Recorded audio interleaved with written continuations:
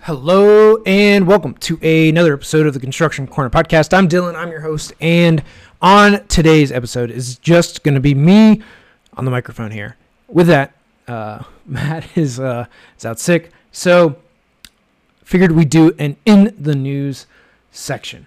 And there's a lot going on. This is the week of Thanksgiving, and I hope all you spend some time later this week with family reflecting on everything that there is to be thankful for. In construction, in this day and age, we have a lot to be grateful for, to be thankful for, even with everything that is going on in the world around us. So to that effect, to that end, spend some time to be thankful, to be grateful, to really let people know how you feel. We've been fortunate this year to have, really, there's so much construction going on.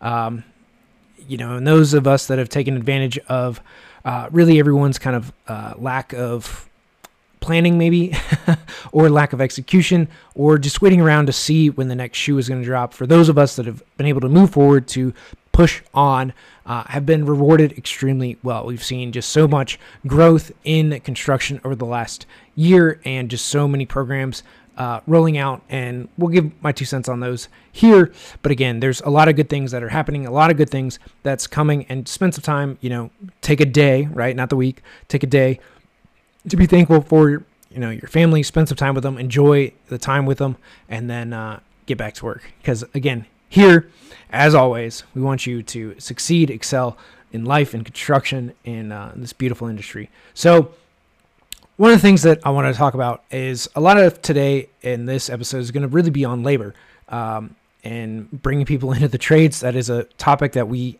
hammer on all the time, bringing more people into the construction industry, into blue-collar workforce, into the trades. And one of the things that came up here is the U.S. Department U.S. Department of Labor proposed on November 15th, so about a week ago, to rescind the Trump-era regulation that allowed employers to create their own versions of registered apprenticeship programs called industry-recognized apprenticeship programs through standard recognition entities. In the proposed rule, the Department of Labor said it no longer considers it appropriate or necessary to create an additional apprentice model, particularly one that does not guarantee the same protections for apprentices, called the Registered Apprenticeship Program, a far more effective system than IRAPs. Department of Labor will accept comments for the next 60 days after publication until January 13th. So with this, and I don't know everything that's within the IRAP bill, and there might be some things that are within that I can see to be, problematic. And with apprenticeship programs, in particular the trades, it's really hands-on industries, right? This is specifically for healthcare, or for construction, but can be extended to like healthcare. One of the things that I kind of see this as akin to is really so ABET accreditation. So within universities for like the professional engineering license, they have to have ABET accreditation, meaning that they have to adhere to some standards, and then they can create basically their curriculum around those standards. This is for like all engineering licensure, same with architecture. So in that, they have some accreditation programs. So I don't see why this wouldn't be able to be extended to companies to allow them to create basically a framework that meets certain guidelines to allow people to be an apprentice within the framework that they would create.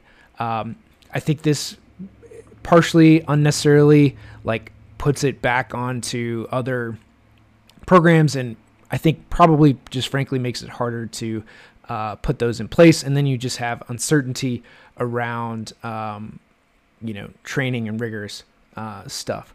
So in that, I could see kind of both sides of this argument, but at the same time, ultimately wanting to make it easier, more effective and efficient to get people into the trades, to become an apprentice, to get their education skills, not just taking tests, but actual hands-on, can you bend pipe, right? Can you lay trim? Can you specific things, right, for each trade? And can you do an air balance test? Those things I think would be much more beneficial to the industry as a whole to have really just some rigorous standards around, or some guidelines around, what being an apprentice means for each industry. Let the trade organizations come up with their own criteria for that, and then allow companies, whether union or not, to roll out these to their people. Ultimately, this all comes down to getting people trained, to getting people on the job, to letting people do what they need to do, and get trained up. So that's really how I see this. Until like all the details get ironed out, it's we don't know how it's going to go either way, and whether the Department of Labor is killing this just because it's a Trump thing, or whether they think it's a good idea. I don't know. That's too political for me in this podcast. Maybe over some cocktails, I'll have a different opinion, but ultimately it's, who knows, like, right, what this really is, and the motivations behind it, that I'm not going to speculate on. But ultimately, we want ways for people to come into the trades to understand and to gain the knowledge they need to do their job effectively. So that's what I care about there. Next is another headline. So federal state partnerships aims to expedite port infrastructure projects in California. If you haven't seen, you can go to marine traffic and see all the cargo ships that are basically just parked out in the ocean off the coast of California. It's coming to ports like the Port of San Francisco, LAX, that kind of stuff. So here's the dive brief. This is off of Construction Dive. Federal and state transportation agencies are partnering to speed up and find potentially billions in financing for projects for California's ports and other infrastructure needs to help relieve congestion. Part of this, okay, well, I'll finish reading all through this and then get to my opinion. So the Emerging Projects Agreement between the U.S. Department of Transportation and the California State Transportation Agency will help the state fast-track a network of related projects rather than using a piecemeal approach, the release said. The program aims to support multiple projects that will help the state grow the economy, protect the environment, and modernize its supply chain processes. The federal-state partnership will ensure the creation of local infrastructure projects aiming at improving freight movement between the San Pedro Bay ports complex and distribution centers in the Inland Empire. Port of Long Beach Executive Director Mario Cordero said in a statement. And let me look up where San Pedro Bay is specifically to give you guys a little bit of an idea on that. So San Pedro Bay is basically Long Beach, and they have like a terminal island. Like there's all this infrastructure down there to basically, I think, unload stuff, which is just south of LA. So in that, basically all these ports, I think part of this really comes down again to people, to getting people the right hours, to allowing people to work, to bringing people back to work, to allow trucks to move. Really, I don't think this is an infrastructure problem. I think this is a people problem, and they aren't allowing either people to work, or their people are staying home because they're getting paid more to be home than at work. And in California in particular, you can not pay rent and still live in your house.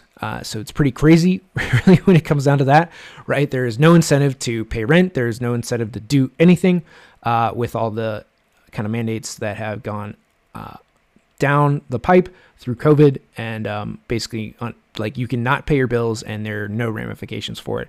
I think that is a very bad world to live in, and this is effectively what we're getting is people aren't driving trucks, rails aren't moving. I think trains are still moving, but the amount of trucks and truck traffic that is needed to get, containers unloaded off of ships onto trucks and out into the world is a huge problem. And because of that, because there's either people aren't working at the ports, truck drivers, whatever, they're getting paid to stay home, and they're never going to get kicked out of their house. It's just kind of insane to me. So I think this, instead of spending money on infrastructure projects, let's not spend money, get people back to work, get them off the government tit, and allow them to just go and work. When McDonald's is paying $17 an hour, this is why we have 6% inflation, is because of this just dramatic increase in costs across the board. Can't get anything. So what you can sell, because you can't sell a volume of it, you need to increase your prices. That's just how simple economics work for you to still make money. So at the end of the day, I think this is ultimately a labor problem and an incentive problem, a culture problem, not a infrastructure problem. So we'll see what happens. Again, throwing money at it, I don't think is the answer. And really, if we can just get more people back to work to what we used to be, I think it'll solve a whole lot of problems. Okay, next. So here's the headline. AECOM CEO, we are positioned to benefit from nearly every line item in the infrastructure bill. And then they go on to talk about AECOM's financials. And while I do not disagree that AECOM is well positioned for all this, it just reads like and this is the thing that people hate about Wall Street insiders, because AECOM is a publicly traded company. You just see a lot of insider stuff here. And this is what people ultimately hate, is that like AECOM, basically had political people to lobby for them to get all this stuff in the bill so that they can win the government contracts, as they're one of the biggest contractors. And that's just like crony capitalism, and that's what people don't like. Not that AECOM doesn't do good work. They do. They have some really awesome projects. This is just that like crony capitalism that I think people really, really hate. Again, not that AECOM does a bad job at all, but it's kind of the thing that I think people get really mad about in a lot of ways. And they have positioned themselves just like a lot of other big companies like Jacobs, Stantec of the world, WSP, right, Fluor, to win these projects. And again, that's great. It's good. But at the same time, I think this is the thing that gets a lot of people pretty angry about just, insider capitalism, especially with a $1.2 trillion headline of a bill. Not ultimately what you want to see, right? We want that to go to small and medium-sized businesses, not the mega corporations. So my 2 cents on it. Again, they'll do some good stuff, but at the same time, some of this does need to go back to small and medium businesses that were shut down and drastically affected by government intervention and mandates and really overreach in the last 18 months. So that's my take on this whole AECOM thing. Yes, they're well positioned. I don't think necessarily that's a great thing. We need to go back to small and medium businesses that make up the bulk and the backbone of our economy, of this country. And guys, so those are the three kind of articles that I want to go over today. Again, this week, no matter what happens, there's a lot of details to work out in all these bills and all the headlines and all the politics. At the end of the day, what this really comes down to, what this podcast is mostly about, is doing a good job, being able to help out your fellow neighbor in your community. At the end of the day, we are building communities. We're creating our roads, our buildings, our infrastructure, waterways throughout the world. And it's a really, really cool thing. But in that, we have to understand that being good to our neighbors, being good friends, being good family members, and helping out where it's needed, allowing people to, whether it's just a shoulder to cry on, an ear to vent to, whatever that might be, it's, being a good neighbor and being a good person, doing the right thing through and through is what we all need to kind of remember and lean on with all the chaos and all the noise going on in the world.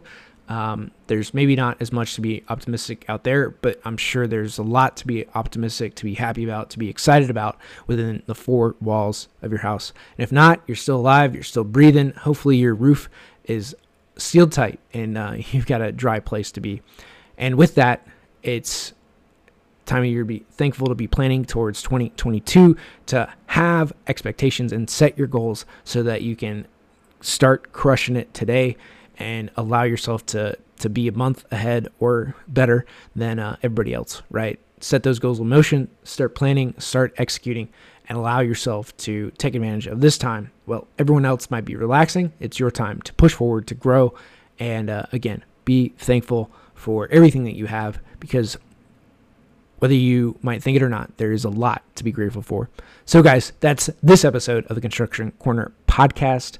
Until next time.